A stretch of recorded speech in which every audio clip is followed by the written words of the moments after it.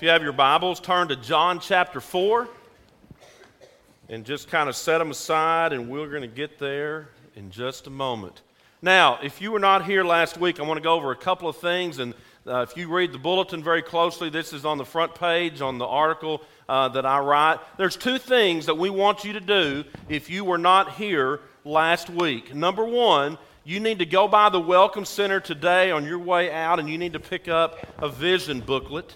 Or if you can't do that, you can stop by the church office this week, say hello to all of us, and we'll be happy to give you one there as well. Number two, I want you to listen to the message from the Bible class to all three lessons that the elders presented. I want you to go to our website at lacoc.org. How many of you go to that periodically and glance around? Good. Every week you can listen to our sermons on there. You can find out what's going on, what's coming up. Kim Hanley does a wonderful job keeping that up to date. And so you can do that. Or if you want to request a CD where you can put it in your car or whatever you drive, you want to do that, that is great as well. You can request a CD from our attendance card, turn that in at the Welcome Center, and Jody Humphreys will have that copied off to you as soon as he can. But we want you to do those two things, and I'm going to add a third one to that. Pray.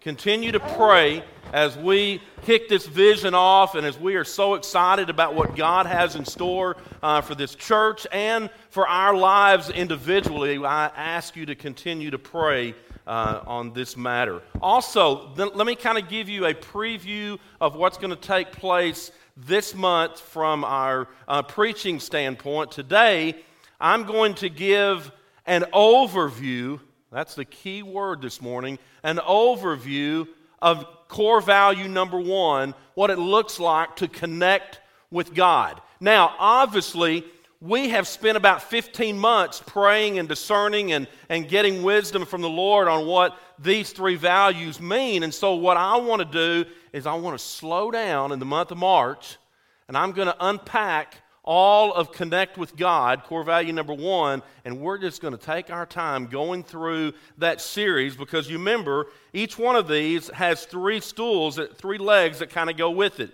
Under Connect with God, you have sincere worship, you have spiritual disciplines, and you have that of disciple making. We are disciples who are to make other disciples. And so starting in the month of March and going until I don't know when, we're going to slow down and we're going to take those week by week and start developing those and see what those really mean in our life. Because church, here's what we want us to feel from God. We want to slow down and be still and know that God is God. And in a society and in a world that we live in today, it is rush, rush, rush, isn't it? We're always in a hurry. We're going to slow down and we're going to be still and know that God is God. And so what we pray happens over the life of this vision is this. We want to be transformed more into the likeness of God's Son, Jesus Christ. We want to become this. And we feel like that once we become that, and I'm not saying that we're not already doing that or striving to be, but shouldn't we all be striving to be closer to Christ each day? And so we want to become and we want to grow into each one of these. And here's what we're praying. We really believe as we are transformed and as we become connected with God, the practical aspects and the how-tos or the doing of all of these will fall right into place. And I know many of you are already, you got those wheels a-turning. That is great. Continue to pray for how this might be fleshed out in the weeks and months and years to come in the life of this church and in your individual life as well. Next Sunday, February 15th, I'm going to be out of town. Keith Bowman is going to step in and speak to us on unity of believers, and he's going to give an overview of that one. Then on February 22nd, I'm going to come back and I'm going to do one sermon on restoring all things. And again, that'll be an overview. And then we're going to slow down and we're going to take those and see how each one of those can help us in our lives as we grow spiritually. I'm excited. Aren't you, church? I'm excited about digging deeper into God's Word and connecting with Him and really trying to see what is it that God really wants me to be a part of in His kingdom. Now, at the very beginning of our vision process, on that idea of connecting with God, I want to read to you the opening paragraph of what this encompasses. It says, "Here we imagine how we will empower individual believers to grow in their ability and desire to interact personally with the Lord. It is in those interactions, now listen to this, that God's grace changes people from the inside out. We will become people who bear good fruit naturally because we are rooted so deeply in God. We are connected in God. And because we're interested in the spiritual growth of our congregation, we will first encourage the spiritual growth of each individual member." And I don't know if you've done this yet, but I encourage you to do something. I want you to go page by page. I think there's 16 pages in this booklet. I want you to go page by page, and I want you to highlight the scriptures on each page, and then I want you to just slow down, and I want you to read those scriptures, and I want you to allow the Word of God to just soak into your heart and in your mind and in your lives to really see, what is God speaking to me here? What is God really trying to say to me here on the importance of connecting with God or being unified as believers or restoring all things? And so I challenge you to do that in your personal time with God. Now, how many of you remember, and I think they still have these, it's called Dot to Dot. This is an activity for kids. Maybe you as adults like to do this as well. It's where you'll turn to a page and you can already kind of see before you start connecting the dots. Here's what I think this picture is going to look like. But before you have that in your mind, what you are to do is to kind of slow down and you are to connect and you're to draw a line from number 1 on to number 2, down to number 3, up to number 4, and so on and so forth. And all of a sudden, by the time you get to those 15 dots or those 25 dots or whatever, you have a beautiful butterfly or kangaroo or I don't know what it is.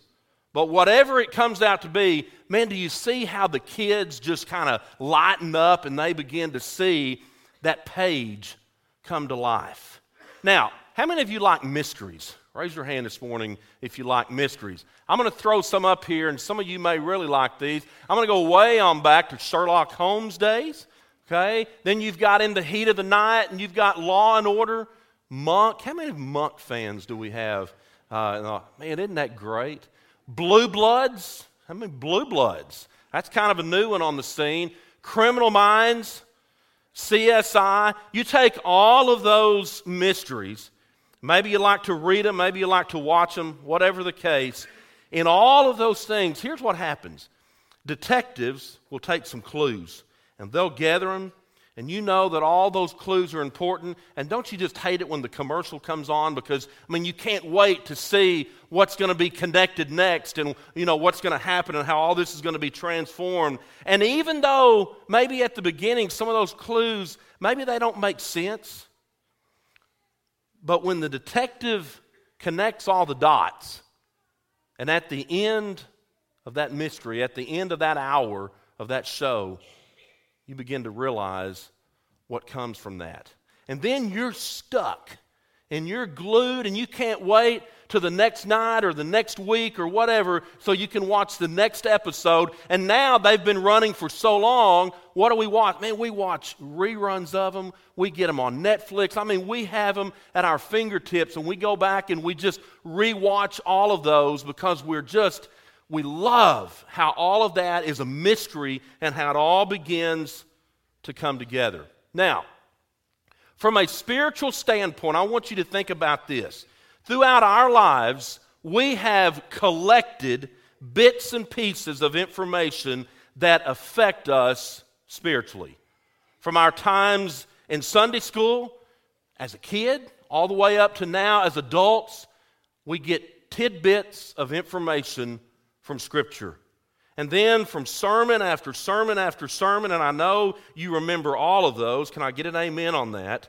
I'm sure you've gathered all this information, and then you have those hymns and you have those Christian songs that we sing, and that adds to our spiritual knowledge. And you have the radio, and you have TV ministries that have given you additional information. And so we have all these bits and pieces of spiritual information that we have gathered over time and from different places. And yet, sometimes we often still feel like that God has little or nothing to do with our lives. Now, let's be honest. Have we ever thought that in our lives? Have we ever run across a roadblock where we're so busy with school, we're so busy with friends, we're so busy with one activity or another that we fail to connect with God? I want you to take a deep breath this morning, and I want you to realize something. Those are all natural things that take place in our lives because we're human. And we get so busy that we kind of disconnect and we find ourselves going in every other direction but maybe that direction that God wants us to be in. And so here's the truth of the matter. We've got a lot of dots there, but things are so scattered in our minds and in our hearts and in our lives that we can't connect with God the way that He wants us to. And still so often I hear this phrase come out of people's mouth, and I've even said it myself from time to time. I still feel so empty. Or I still feel so disconnected from God. Maybe you're there right now. Or maybe you're on a spiritual high. Maybe you're somewhere in between. I don't know. But I do know this. God created us to always be about His business. God created us to always be ever growing and ever changing in our walk with Him. And I know for those of you who do not like change, this is really going to stretch you, okay? Maybe there's some habits, maybe there's some practices that you need to really grow in. And that's where over the coming weeks that we're going to spend some time and we're going to look at some things, some new concepts maybe of some spiritual disciplines in our lives, which is really nothing but habits and practices that we want to get really good at because it helps us connect with God. It helps us to grow in our relationship with Him. Now, I want you to listen to a little survey that I did this week in my study time. I took passages and characters from both the Old Testament and the New Testament, and I tried to find out different ways that these characters would connect with God. And so I want you to listen to some of these. The Bible tells us that Enoch walked with God. And he enjoyed such a close fellowship with the Lord that he never died. He just left this world and entered the other one as a natural experience. And then I thought of Isaiah, where he saw the Lord in a vision. And he fell on his face. And you remember what he did? He cried out for forgiveness. And then I thought of David.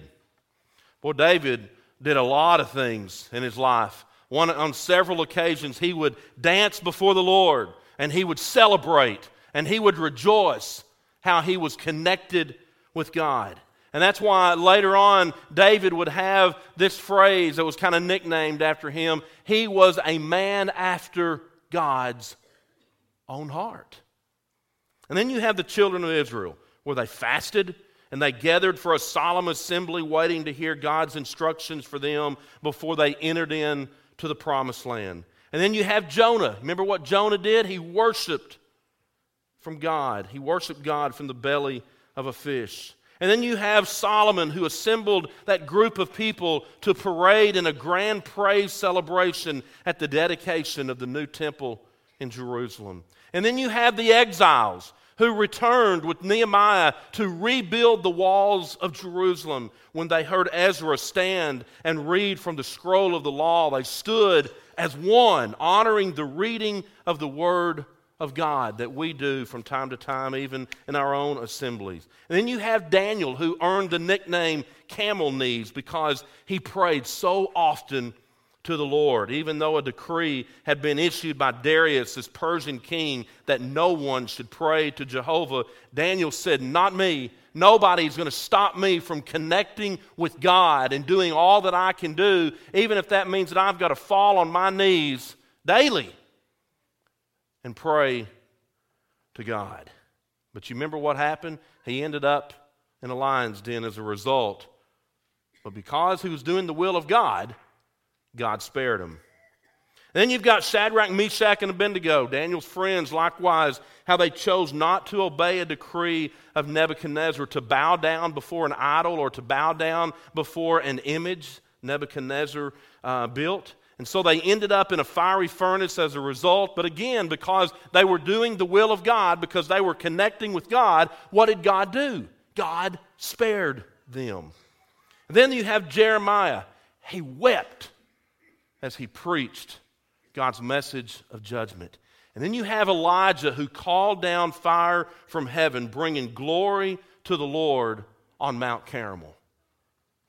And then you have in the New Testament where the apostles would gather in an upper room, and they saw flames of fire suspended in the air above their heads, and they heard themselves speak in languages that they didn't even know. Stephen glorified God in public, even as the stones began to slam into his body and begin to take his life away. And then you have Paul and Silas, bruised and bleeding from a beating and persecution for proclaiming Jesus. You remember they sang hymns, late into the hour in the evening in their prison cell. And the other prisoners, remember what they were doing? They were listening to them. Then you have the disciples again, how they returned from their travels, rejoicing that demons were subject to them. And then you had a man who had been lame from birth after being healed by Jesus, went into the temple area in Jerusalem, leaping and shouting for joy, rejoicing over the fact that Jesus had healed them. And at the same time, at the same temple, a widow woman with no fanfare and seeking to avoid any attention from others. Remember what she did? She just quietly placed her 2 coins, her last 2 coins, into the temple offering.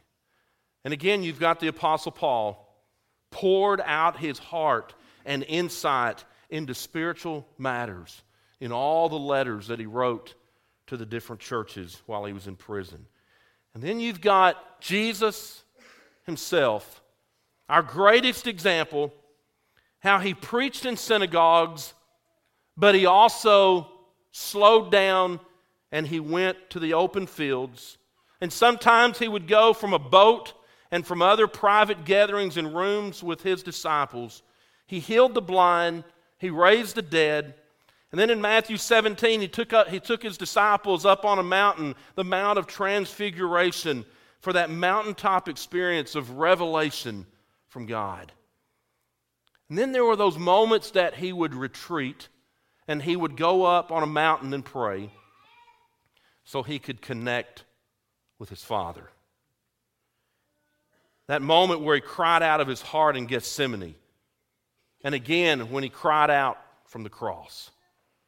And then in Matthew 28, on that resurrection morning when he encouraged Mary and the other women who came to the tomb early that morning. And then later that night, he encouraged all of his disciples gathered together in an upper room.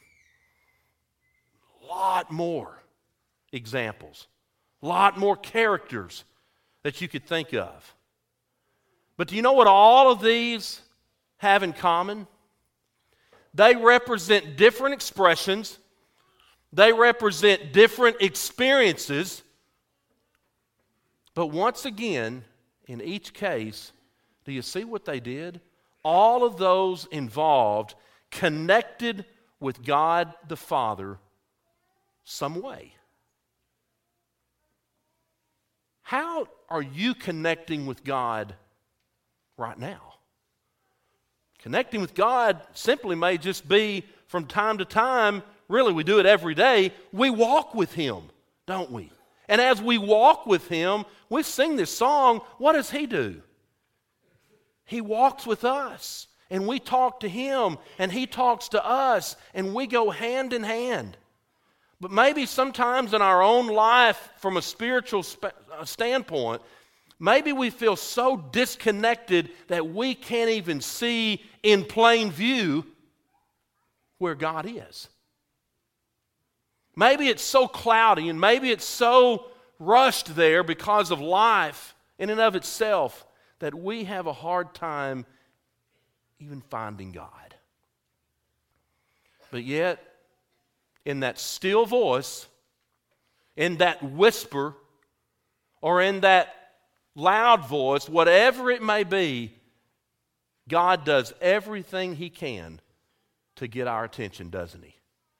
He does whatever it takes to see that we draw closer to Him.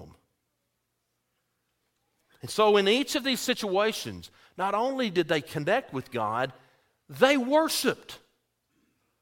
Now, were some of those experiences different than others? Absolutely. But do you see what all of it entailed? None of it was just wrapped in a pretty box and here you go and here's the way you worship. It was done from a response from their heart, whoever the individual might have been, in a way where they would connect with God. Which one's right? Which one's wrong? They're all acceptable in the eyes of God. Because, again, it's an individual connecting with God and worshiping the way they see fit. What a beautiful story. And I love what Gordon Dahl once said. He's rightly noticed this. Most middle-class Americans, and I want you to look at this, church, tend to worship their work at their play, and play at their worship. Let me read that again. Most middle-class Americans tend to worship their work at their play, and play at their worship. When I read that, knocked me out.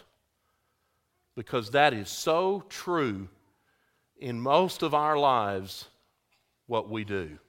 We get it all out of whack, don't we? And when we begin to slow down and really see that God created me to be in His presence. God created me to worship. Then it got me to thinking this. Before we can go out and be a witness to somebody else, maybe the Lord is saying you first need to just slow down and just know who I am and just worship.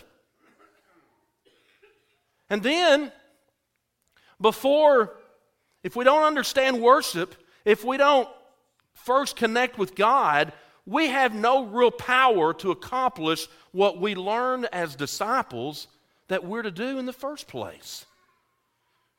You realize the same power that raised Jesus from the dead is still available to us today.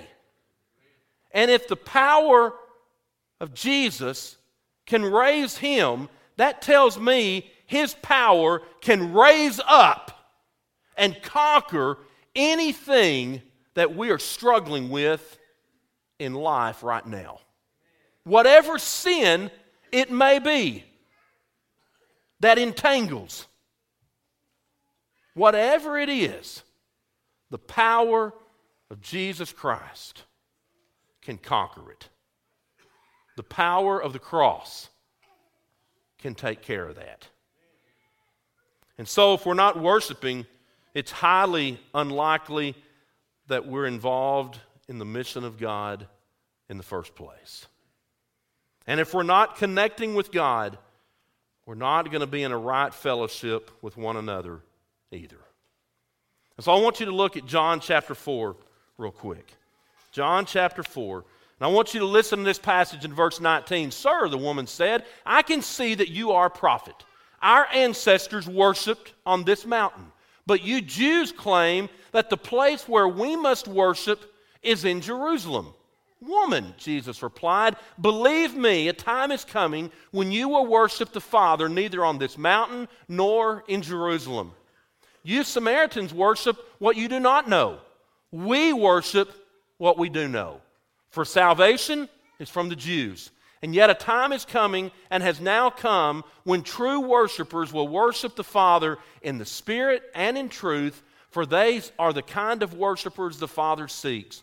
God is Spirit, and His worshipers must worship in spirit and in truth. Well, when you look at John chapter 4 in the context here, you can't help but realize there's a real difference in the style of worship between these two groups. The Samaritans, hated by the Jews, considered half-breeds by them, they worshiped on Mount Gerizim. Their worship celebrations were known for their exuberance and their enthusiasm. They were loud. They were what we would call rambunctious. They're being a little too crazy over here. There were lots of spirit in their expressions. However, the thing that really struggled there, a lot of times there was no truth being presented. And so the Samaritans didn't even accept anything of Scripture except the first 5 books of the Bible, the law. And so the Jews, on the other hand, they worshiped in the temple of Jerusalem. Their focus was on truth, not on law. They studied it, read it, focused on it. They wrote commandments about it and commentaries about it, even added to it, and insisted on obeying the commandments they perceived to be the principles of God. Very little, if any, enthusiasm, no excitement. They certainly were not rambunctious or spontaneous. I mean, their gatherings had as much excitement as watching paint dry. Have you ever watched paint dry? It is boring, okay? Not something that you want to go home and do on your Sunday afternoon. But if you go back and you look here in John 4, I want you to notice the fundamental truth that Jesus is explaining here is this. Genuine worship happens when we join our spirits with God's Holy Spirit. When we join who we are with God the Father and God the Son and God the Holy Spirit, that is how we connect with God. So in other words, worship is about connecting with God. It's about joining our spirits with the Spirit of God. Now I want you to turn over to John chapter 15 for a minute. John chapter 15. This is one of my favorite passages in the Gospel of John. John chapter 15, beginning in verse 5. John, let's go to the next slide if you could, please. One more. I am the vine, you are the branches. If you remain in me and I in you, you will bear much fruit. Apart from me, you can do nothing. If you do not remain in me, you're like a branch that's thrown away and withers. Such branches are picked up, thrown into the fire, and burned. Jesus says, I am the vine, you are the branch. Now, if you don't stay connected, what's going to happen? You're going to die, and just like that branch that falls from your tree and lands in your beautiful front yard, guess what you get to do with that branch? You get to burn it. You get to throw it out because it's not good anymore. But however, if you stay connected to Jesus, you see what he's going to do? You're going to bear much fruit. Jesus said, people will know who you are by how many verses of the Bible you know? Now, what does he say, church? People will know who you are by the fruit that you bear. What fruit are you bearing? What fruit? What is it when people look at your life? What are you bearing in the name of Jesus for Him and for His cause and for His kingdom to grow and flourish? We're to be a branch, but we're to be a branch that is always connected to the source. And when we're connected to the source, you can't help but grow. So as we close this morning, I want to give you 2 practical things to do this week. Not just this week, but really I hope you do it every day. And these are actually 2 spiritual disciplines. And we're going to talk more over the coming weeks what some more are and what each one means in our life. You hear this a lot from preachers, that you need to be in prayer and that you need to be in Bible study, right? I want you to look at this from this standpoint this morning. I want you to take the word pray, and here's what I want you to think about, and here's what I want you to practice starting this week in your walk with Him. When you pray, I want you to praise and thank God. And then I want you to repent of any sin and ask for God's forgiveness. And then ask for God's provisions for others and yourself. And then I want you to yearn. That's just a neat little word that means have a deep desire. Okay, I want you to have a deep desire to love, to know, and to obey God. So look at those again. Praise and thank God, repent of any sin, ask for God's provisions, and then yearn or have this deep desire to love and to know and obey God. And then in your Bible study, I want you to think about this. I want you to select a passage of Scripture. You use a reading plan, go through a book of the Bible, whatever you want to do, it's your study. But I only want you to select 5 to 10 verses with that study and really dig deep with that aspect of it. And then I want you to talk with God to ask for understanding. Some of you may be thinking, well, that's not going to be hard because as soon as I start reading it, I don't have a clue what He's saying. That's okay. Tell God that. And ask God to really clarify and bring clarity to your mind and to your heart. God, what are you really trying to say to me right here in this passage? And then, here's a new word for you. I want you to unearth the truth that God wants you to know. Now, here's how you do that. You ask questions about the verses. You seek answers. You begin to emphasize different words in the verses to give different shades of the meaning. Then I want you to determine the one thing. What's the one thing that God is calling me to do from this passage of Scripture? How does God want me to apply what I've learned in life from this section of Scripture right here? And again, I want you to yearn. I want you to pray for God's help to do what He wants you to do. That means you're going to have to get out of your comfort zone and you're going to have to be stretched and allow God to take you and to move you where He wants you to be.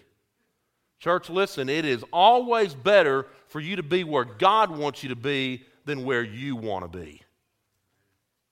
So I want you to pray about that in your walk with Him this week. Let's pray. Father, we thank You for our time together this morning. Father, we thank You for the way that You bless our lives. We thank You, Father, for the way that You have called us in Your Scripture to slow down and to be still and to know who you are. May we do that, Father, and may we strive in our relationship with you to be closer to you each day. This is our prayer in the name of Jesus, and all of God's people said,